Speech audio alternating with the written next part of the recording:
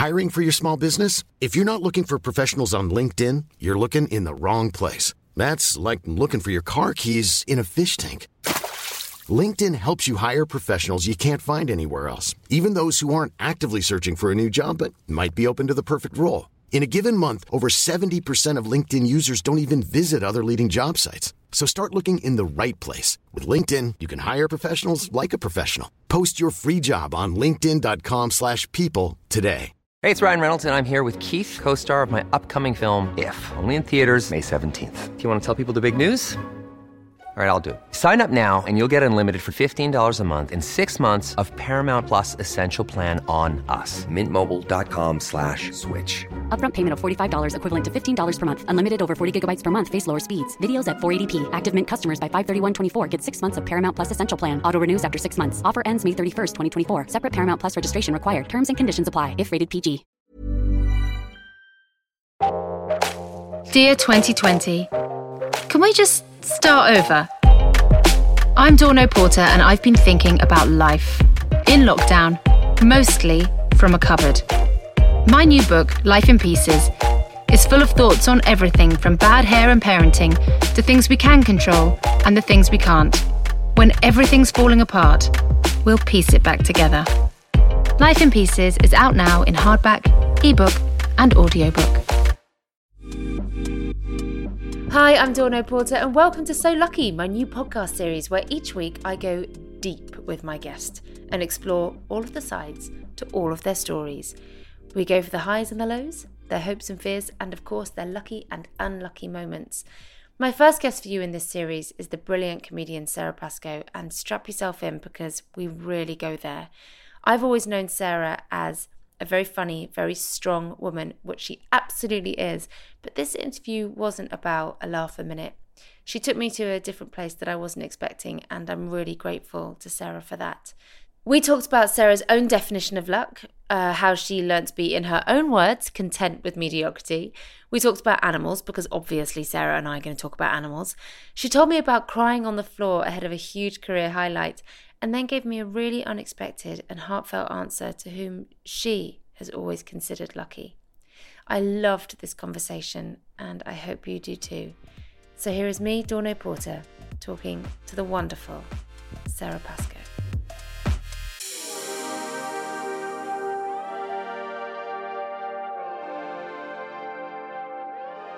With all of this success, my goodness, podcast, stand-up, sitcom, books, regular panel show list, all sorts of things. The list is endless. Do you feel lucky? I feel very, very lucky. I think lucky is a very interesting word because it doesn't just suggest good fortune. It reinforces that you know that sometimes it's not based on merit. And I think that's where when I was a child, I felt so lucky that I was born in England. Everything. You still feel that way? Yeah. Well, kind of. Well, that's the thing. So it's that, then suddenly sounds very like nationalistic. Yeah. Like best country in the world. Yeah. Actually, I wasn't born in England. Can I just correct that? I was actually born in Scotland. Okay, but yeah, Britain. As you were, yes. Yeah, but so Great Britain, I was so aware that being a child in Britain, I was so much luckier than the majority of children in the world. And I didn't come from a privileged family. My mum was a teenager when she had me, and she was really struggled for a very long time. But even within that, I was so aware because of my education, because I was never starving, because of the social state, all those kind of things. I knew how lucky I was. And then when I was slightly older at university, I realised to have been a woman in many other countries or at any other time, I was so incredibly lucky to be alive now. Yes. And then when my career started going well, I actually had what, like kind of cognitive dissonance, where I think lots of people can get, where when you're fighting against the world, like, just notice me, I'm rejected from anything, I'll come back, I just get stronger. Yeah. But when the world goes like, oh, actually, yeah, you can have that, this odd thing happens where you're like, I must be mentally ill. Right. Because this was a dream. Okay. And then it's happening. Yeah. Like 14-year-old me, like had like all these lists and all these diaries and like ambitions. And then when some of them kind of like, I'm on TV now. And like, I used to really love Mock the Week and like wish I would get a chance to do it. And then when I was on it and the theme tune's happening, I was like, oh, it's a dream. Yeah. It's a dream. I'm very sick. I'm in a hospital somewhere going, oh, yes, hello, Dara. And they're like, oh, bless her. She thinks she's on panel shows. Which doesn't really matter, does it? No, it doesn't. However real it can feel in the moment. It doesn't have to be true. So when you think about like how much you wanted to do those things, when you're actually doing it, how do you cope with nerves? I cope with nerves by being very content with mediocrity. If you have a job where you feel sometimes you're not completely in control of how it goes because it's an audience and that kind of thing, you can have this anxiety of, I hope, like you. It's not just like doing a job you can matter-of-factly lay out. You think, there's all these variables, I hope it goes well. My way to calm myself down is that it's not going to be the most amazing thing ever, and it's not going to be the worst thing ever. It's going to be somewhere in the middle. Right. And so you've practiced it before, you'll have to respond to things that happen. And I heard a yoga teacher say about yoga that it's not competitive, and that when you do a class you've got nothing to prove, everything to share. And so that's what I started to say to myself before I went on stage and did things, was like, you're not here to like, everyone needs to see how amazing I am, you're just here to share what you've got. And that helps, because sometimes with the other stuff you can feel really insufficient. Right. If you start going like, I'm going to, even, and I know some people that does help them to be like, I'm going to be the best version of me, but then my inner monologue would then go, but that isn't very good, is it? The best version of you. So maybe, don't show them that. Yes. Why are you even here? When I first got offered Live at the Apollo, which is like the biggest, I think for lots of people, the stand-up show that they want to be on TV, and I got offered it. I'd been doing stand-up for maybe 6 years, and I felt very new and very like, what if it goes badly? And then I thought, well, would I rather be the worst person ever on Live at the Apollo or not do Live at the Apollo? And then I thought, I'd rather do it and be the worst person ever on there. At least you've done it. Yeah. So sometimes you just have to go, oh, no, okay, fine. Take some pressure off. Yeah. And also I think with nerves, you can wallow in how terrible it's going to be. And actually you just need to tell yourself that you're already in the top % for being asked to do it in the first place, and trust that you've been put into this position. I think whatever makes you calm down. I heard David Baddiel saying that you can tell yourself that it's not fear, it's excitement. That nerves is sometimes you going, oh, that's an exciting thing I'm doing, rather than I'm fearful of that thing. That's a really nice way to look at it. Isn't it? There's lots of ways. Whatever calms you down. I just dribbled because I'm so excited. No, I didn't. I just before you walk on stage. I'm shaking violently because I'm so excited. I just puked in the bucket because I'm so excited and everything's going to be fine. But you do get it sometimes. Have you ever had it like when you're really looking forward to a night out? I sometimes get a feeling like before I go on stage. So much just so. Like I can't eat dinner. Like this other thing, and you want to start thinking about it at 4 PM. Yeah. Like that kind of feeling. Yeah. So this is where it's very interesting when you work in a career which is we all consider to be a meritocracy if it's working very well for us, and all consider deeply unfair if it's not. And there are people who look at, so this happens a lot with comedy. There's a lot of comics who perhaps maybe they don't get on panel shows, or they've not been doing TV, or especially with some of the older ones, they used to and they don't anymore. And if they don't really like your work, of course it looks like luck. Yes. If they think you're the unfunniest person in the world, yet you keep getting booked on anything, that's me. Yeah. Then of course it looks like luck. And people will say things like, who is your agent? They must be the hardest working agent in show business. And you go, well, she does work very hard. Well, and also I do also think that sometimes when you're just not very good, and you said, well, it's not going well, you're just not very good and you don't get booked again, or it didn't go very well, and you instantly like, well, it was I had that, I think, what was it? Was it 8 out of 10 cats I went on? I just wasn't very good. Yeah. But I came off it to this absolute furore on Twitter about a piece of my hair being out of place, and it was just so it all became about my hair. But I came off it just going, well, it's because there aren't enough women on panel shows. And then I was kind of lying in bed that night going, I just don't think I was very good. I'm not not a comedian. You really have to kind of step back. It's really hard because I think so we all create a narrative about those things, and actually it's very hard not to go, well, it was weighted against me because, and it isn't just a gender thing. Quite often it's a new thing, like a panel show is quite often a skill. When you watch people who are brilliant at it, and I'd say like someone like Catherine Ryan, there are so many things at stake. Number one is it doesn't matter if the audience laugh in the room, but it really does matter, like to your body. You shrivel up and die. Yeah. If you just made a joke and no one laughs, you just don't want to talk for an hour. You go bright red, you're looking down. It's horrible. You don't join in, and you're awake. It's being filmed. Like you feel so ashamed.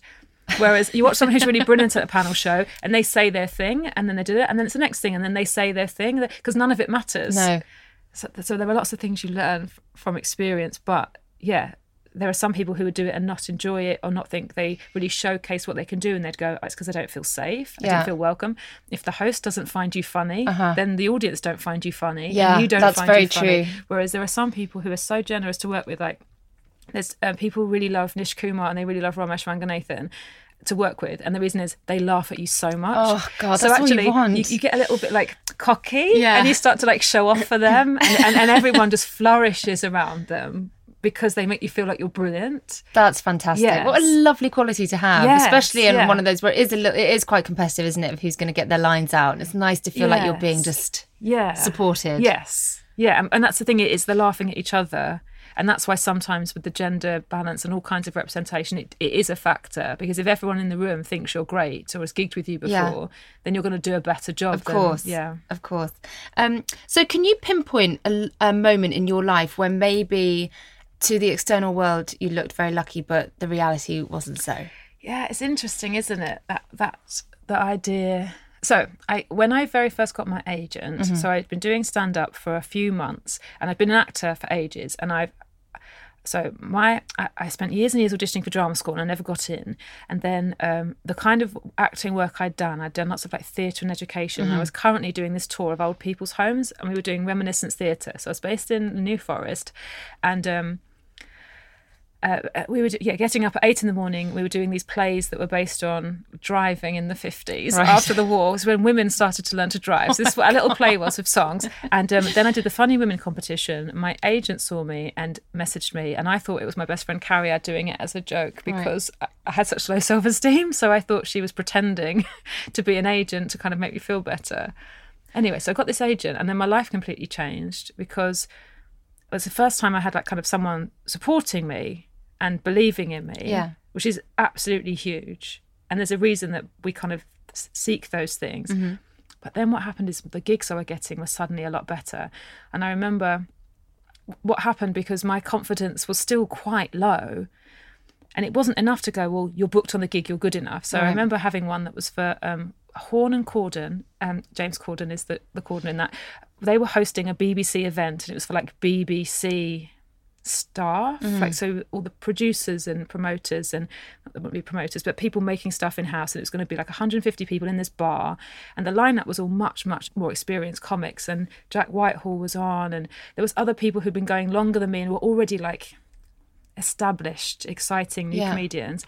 And I remember crying on the kitchen floor because I was so scared. So scared. My boyfriend saying, "This is what you wanted."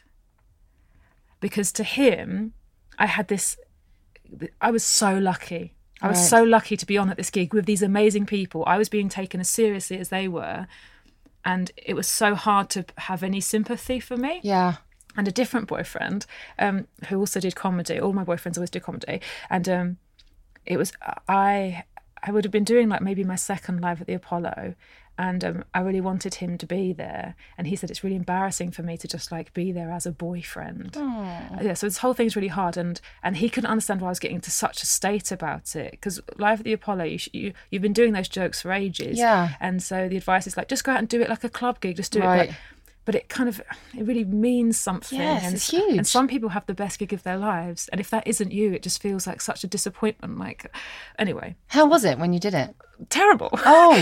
Because do you know what? I got so nervous that, have you ever, when you can hear your inner monologue louder than everything else? It's terrible. And so live at the Apollo, you stand behind the sign, and you stand there for about 2 minutes. They've done your final checks, and you just stand there. No. And you're standing behind it, and then for me, I'm like, I know. So I'm like, I'm going to be inside the television. I'm going to be inside the television like this. And then the smoke starts, and so you have to walk forward, but you can't see. And so the one thing they say is, don't try and move the smoke with your hands. You have to walk. You have to walk really confidently forward. Don't worry, we move the sign, because some people get scared they're going to walk into the sign, but it goes up. They're like, just walk forward really confidently, and you get so inside your head. All I did, and this one, I just got to a point where I was so nervous that then when I was talking, I kept thinking, and what is the next bit? And what is the next bit? So you don't deliver anything properly, and you feel like you're fake and you're lying. And then afterwards you get this like, again, like it just goes through your veins like, oh no, I'm so embarrassed. Straight in the car, just want to go home. And the trouble is, if your partner does the same job, it's not fair. Yeah. It's not fair that you got this opportunity and they didn't. They would like a crack at it. And he just couldn't be soft to me. But years later, after we broke up, he got live with the Apollo and then texted to me in the car when I finally know how you feel. Oh, wow. Because he just got it. But this is the thing that's really hard. Sometimes that empathy... You're like, should we get back together? Yeah. And no! But it's a very, very difficult when something to you seems like that's all I'd want. I wouldn't care how the gig went. I just want an opportunity. Right. I would never cry in the car. You got to do this. Quite often the other thing that people say to you is, well, you got paid.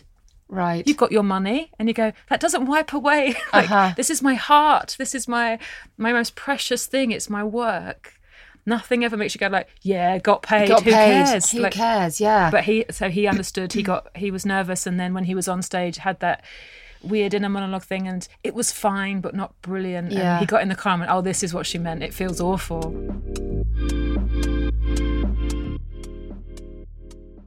Do you feel that now, because of your success, you're much more in command of your material and kind of don't have those moments so often?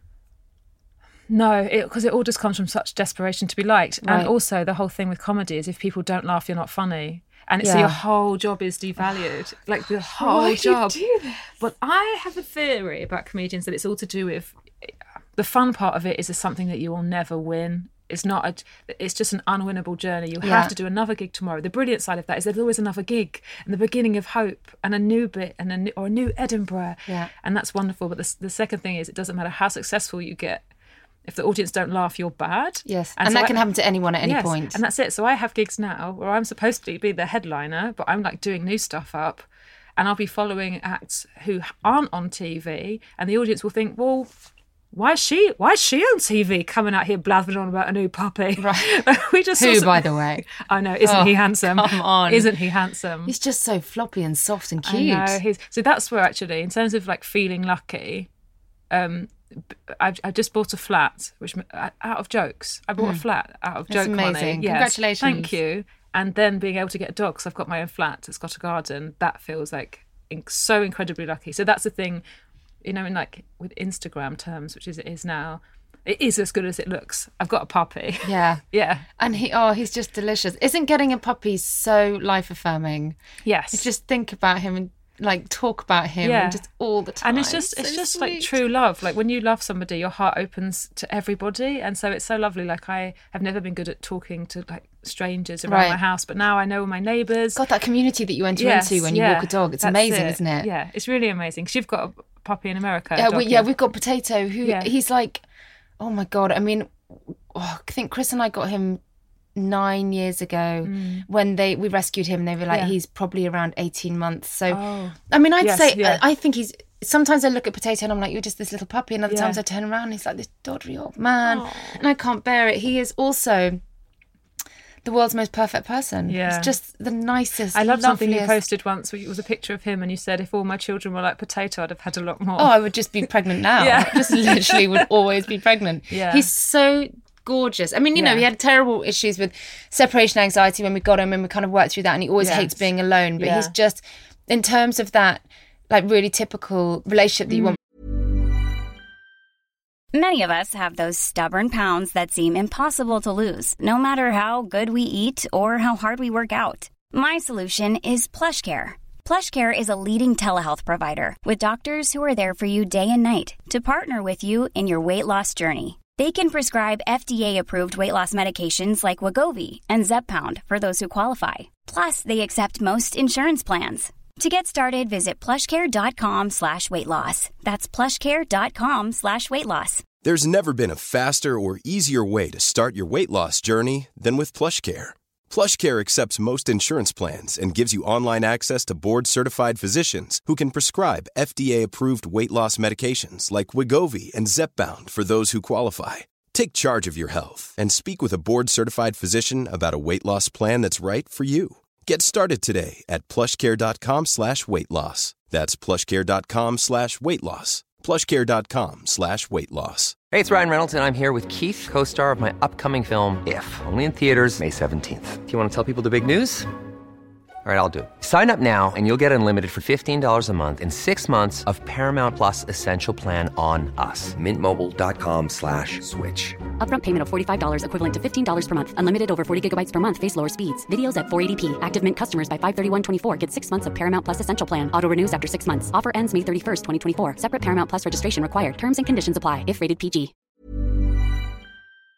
The dog of them being a companion, like him and Chris are just best friends in the world. Yes. Potato's just always in Chris's armpit, and it's just the sweetest that's thing. nice. And then I've got this arsehole of a Siamese cat who's just ruining our lives. Oh, really? Yeah. And I got Lulu probably around 16 years ago, like early 20s, single in London, and I've literally travelled the world with this cat in a basket. Yes. And now, and I always felt very lucky to have her. I was like, I'm never alone. I never feel lonely. Yeah. I didn't care when I was single for years. I just had my cat. Was very content. I think animals can just make you feel so loved. I think it gives you so much of the oxytocin of bodily contact that kind of gnawing loneliness doesn't exist. No. I used to say it's another heartbeat in my house. There's another heartbeat with me all the time. I'm not alone. Yeah. And I think eventually you kind of think, okay, maybe I should be looking to replace you with a boyfriend. But also, isn't it lovely to take care of someone when it's easy things that they need? Like, I love the whole thing of like, oh, do you need a thing? I'll sort that out for you. I'm just going to go get that for you. Yeah, it's cute there. little guy. Yeah. And it's so nice. And but we've got Lulu, and she's like, she just pisses on everything. I'm always complaining about this cat. Chris is like, can't believe I've got this cat in my life. Like, just I've got you and her, and I have to like take you both on. It's just so awful. Like, she's horrible and mad, but she's also very cute. Yeah. No, but congratulations on the flat. Congratulations on the dogs. Thank Those are two really, really life like changing things to acquire. Yeah, and that's something that you in terms of like luck. I think that's something where I'd be very happy using the word that about to be able to buy property in London at all now, especially, I mean, it doesn't matter where the luck comes from. Some people are lucky because their parents have got money or their parents are willing to remortgage their house there are all kinds of ways, but we should feel like, oh, this is luck. Absolutely. Because there are people that for no fault of their own might never be in that position, and it isn't fair how money works. No, I know, it's wild, isn't it? Yeah. So who do you look at and consider lucky?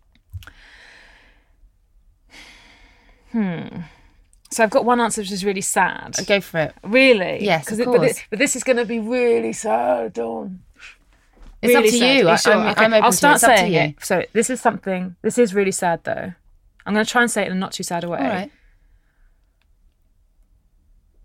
All right. So my cousin just died. Oh, sweetheart. And she's 40. And so she's my oldest cousin. And it was so funny when you asked me to do your podcast, because this is what I kept thinking about with her dying.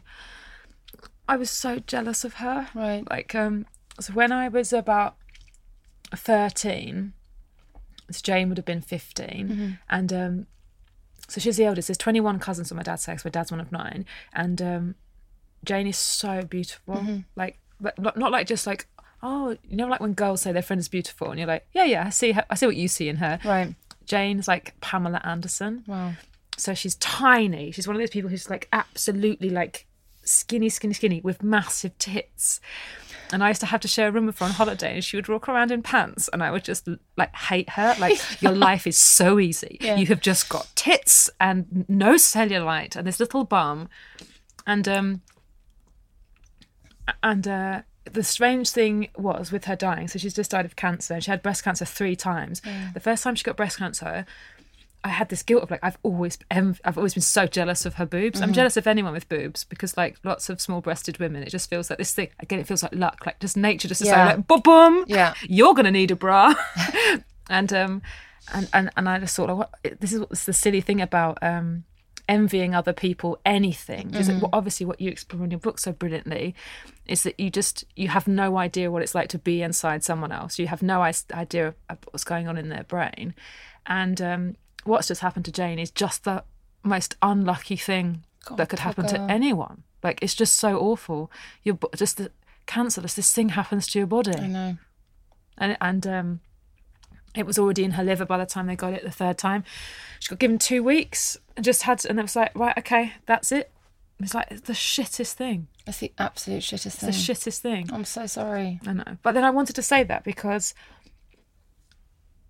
it's a really prime example. It's something that's really odd for me to now feel so guilty about. Then going, she had the shittest life. It's so shit. Yeah. Yeah. Was she ill for a long time? No. So what she had...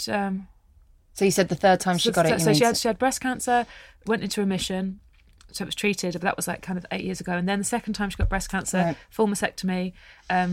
She doesn't have the BRCA gene, but she obviously has some kind of gene, but full operation. So it was awful. And also, Jane is the only person I know who she refused chemo the first time because she didn't want to lose her hair, and it just hadn't been explained to her properly. So she was like, they said it only improves your chances by 20%, so what's that? And then my mum was like, oh my god, I need to explain this to you. When they use those statistics, it doesn't mean anything, like you have to have chemo. And then Jane got driven there and then just got back in the car and went, no, I can't face it. No. And so how has this affected you personally in terms of just the way that you feel about life and you, and how insignificant do things seem now? Well, I've actually, because it's happened so recently, last weekend, what I've had is this weird week where you can't say to people, so on my book launch on Tuesday, people are like, hey, how are you? You must be so happy. I want to go it's so weird because I just keep wanting to say to people oh, we're just I'm planning the funeral and this is happening. I haven't had, but I do feel, I understand why people post on social media when things like this happen, because you have this urge to just go just love people, just hold them, just whoever you've got in your house right now, just give them a hug. You do feel that urge. Yeah. But then I also quite judge people who make those statements, so I didn't. Do you think there's also a part of this? Obviously, this podcast is going to be on in a few months, but this is the week of your book coming out. So we were at your book launch on Tuesday, and I obviously would never have guessed that you'd just been through this in the last week. Yeah. But do you think sometimes people use social media in the way that it's just a really one quick way of just letting everyone know what's going on, because then you don't have to keep saying it and you don't have to deal with it anymore.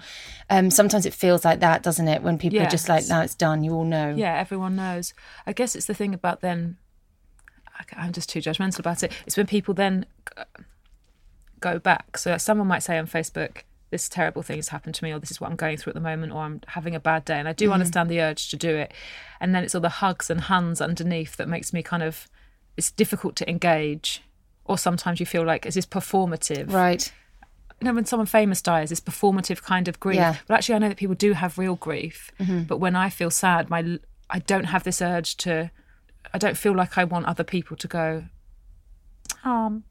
get sending you hugs. Yeah. And also it can just all feel it doesn't matter what you say. It doesn't change anything. And I know you're being nice, but I just don't need it or don't want it right now. Whereas it must be true that other people desperately do need it. And it does mean a lot when they go, thank you for those comments and that kind of thing. I think so. Yeah. And that's the thing. Your friend Cariad, who you just mentioned, who does this absolutely amazing podcast about grief. I actually went on it and I was it was my sister who tells me about everybody. She told me all about you. She says, do you know about Sarah Pascoe? I was like, oh my God, this woman. And then she told me about Cariad and her podcast called Griefcast, which is basically just people going on, usually someone who's kind of involved in comedy in some way, and talking about grief in their lives. And I'm sure you'll probably at some point go on it and talk about this. I did her very first episode when she was practicing. Right. And I felt like such an imposter because all of the people I know who've died, I mean, there was someone when I was 16, a friend, but it was my granddad. So basically my parents were alive. And I know that I always feel, even with Cariad still, and I've known her for nearly 20 years, I still have this, I absolutely know that when your parents are alive, you don't really understand people whose parents aren't with them anymore, who have died. But the trouble is, with human experience, you always think you can imagine it. Yeah. So you go I think I can understand. Someone says something like, I mean, I haven't really experienced it, but I can just when our dog died, it was just this real feeling that something had gone. I'm like, it's just not the same. I think I once said to Cariad when we first met, I do understand actually, because my dad lives in Australia, which is nearly dead. Okay. She's like, okay, that's not the same thing. Not the same thing, but you understand some sort of displacement. Oh yeah, he left. Yeah. It's the same. Yeah. Do you feel that because you're known as a funny person, is that a pressure on you? Because I always feel really sorry for my friends who are known as comedians. Yes. That we just shared a gorgeous moment there where you were honest about something that's happened in your life. And maybe, I mean, you're kind of, this is also a serious book that I've got in my hands, and your podcast is talking about serious issues, but you will always be under the bracket of comedian and people will expect you to be funny. I don't feel that pressure at all, because like if I was a builder, I wouldn't build anything outside of work. And so I feel very comfortable with my job. Like, I'm a serious woman. I've always been a serious woman. Definitely, if I've been hired for a job to be a comedian, I will do my best. And that's where I can fail at it. But in real life, I'm very happy to disappoint people. Like, yeah, very happy straight away. That whole, I remember the first thing that happened, you know, when you haven't learned yet not to tell taxi drivers what you do for a living. Yes. So originally when you start going, oh, actually I'm a stand-up comedian, and they say, tell me a joke, and then so quickly to go like, no.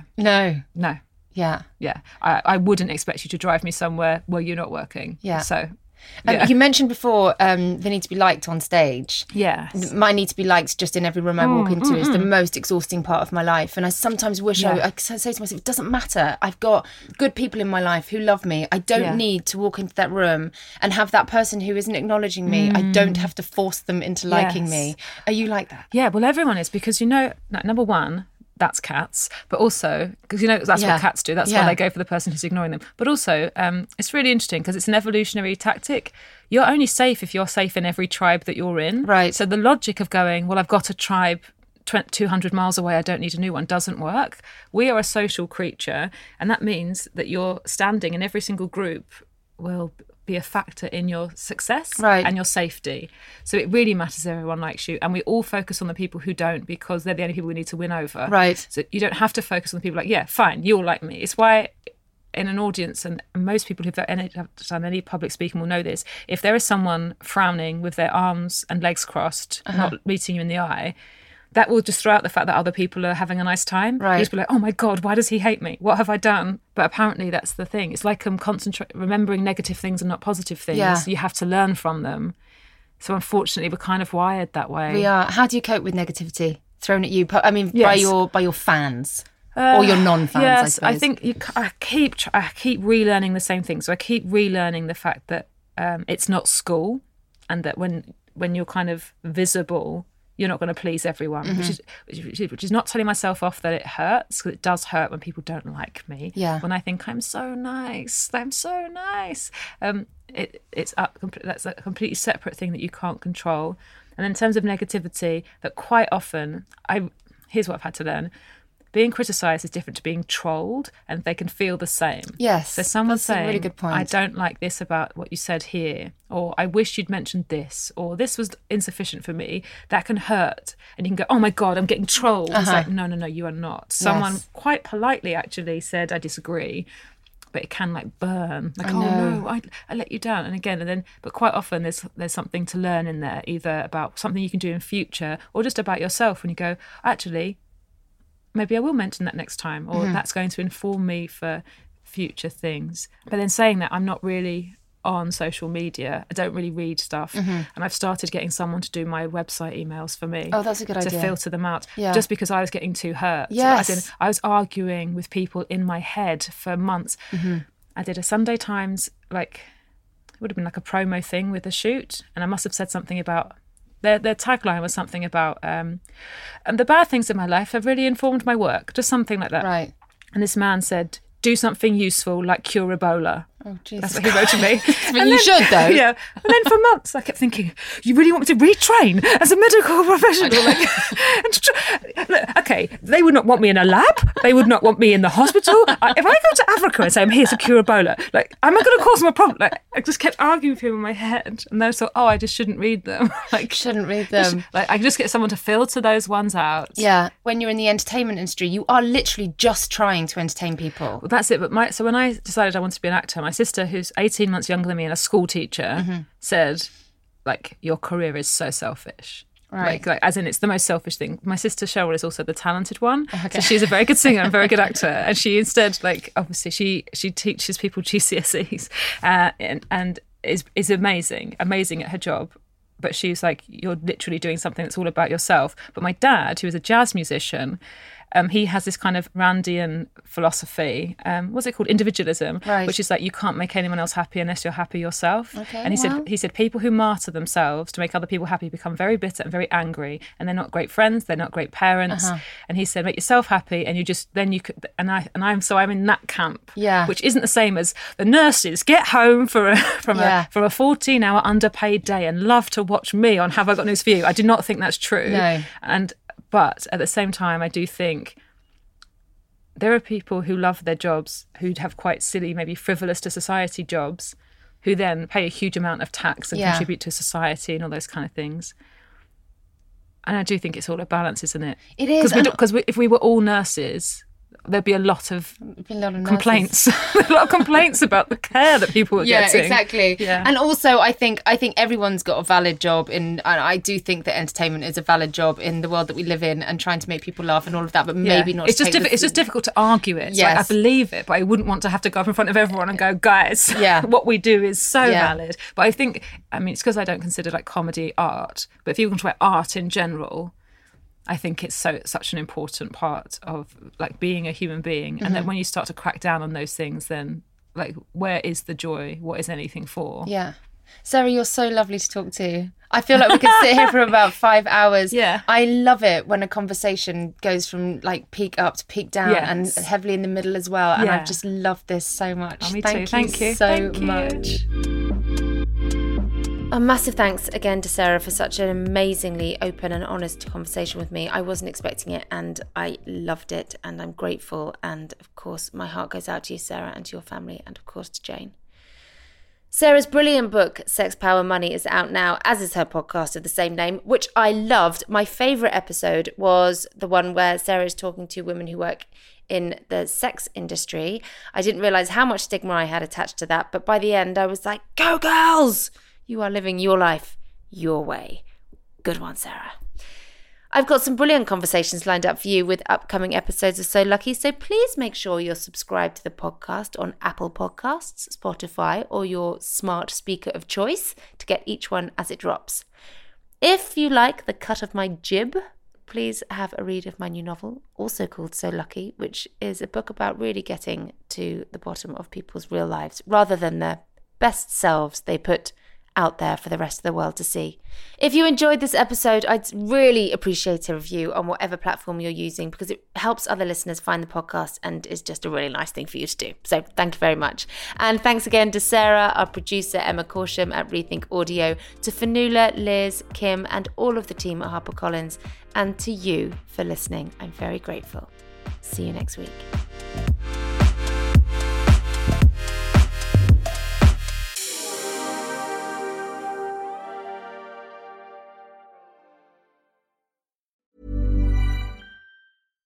When you make decisions for your company, you look for the no-brainers. And if you have a lot of mailing to do, Stamps.com is the ultimate no-brainer. It streamlines your processes to make your business more efficient, which makes you less busy. Mail checks, invoices, legal documents, and everything you need to keep your business running with Stamps.com. Seamlessly connect with every major marketplace and shopping cart. Schedule package pickups and see your cheapest and fastest shipping options from different carriers, with rates up to 89% off USPS and UPS rates. And with the Stamps.com mobile app, you can take care of mailing and shipping wherever you are. Make the same no-brainer decision as over 1 million other businesses with Stamps.com. Sign up with code PROGRAM for a 4-week trial, plus free postage and a free digital scale. No long-term commitments or contracts. That's Stamps.com. Code PROGRAM.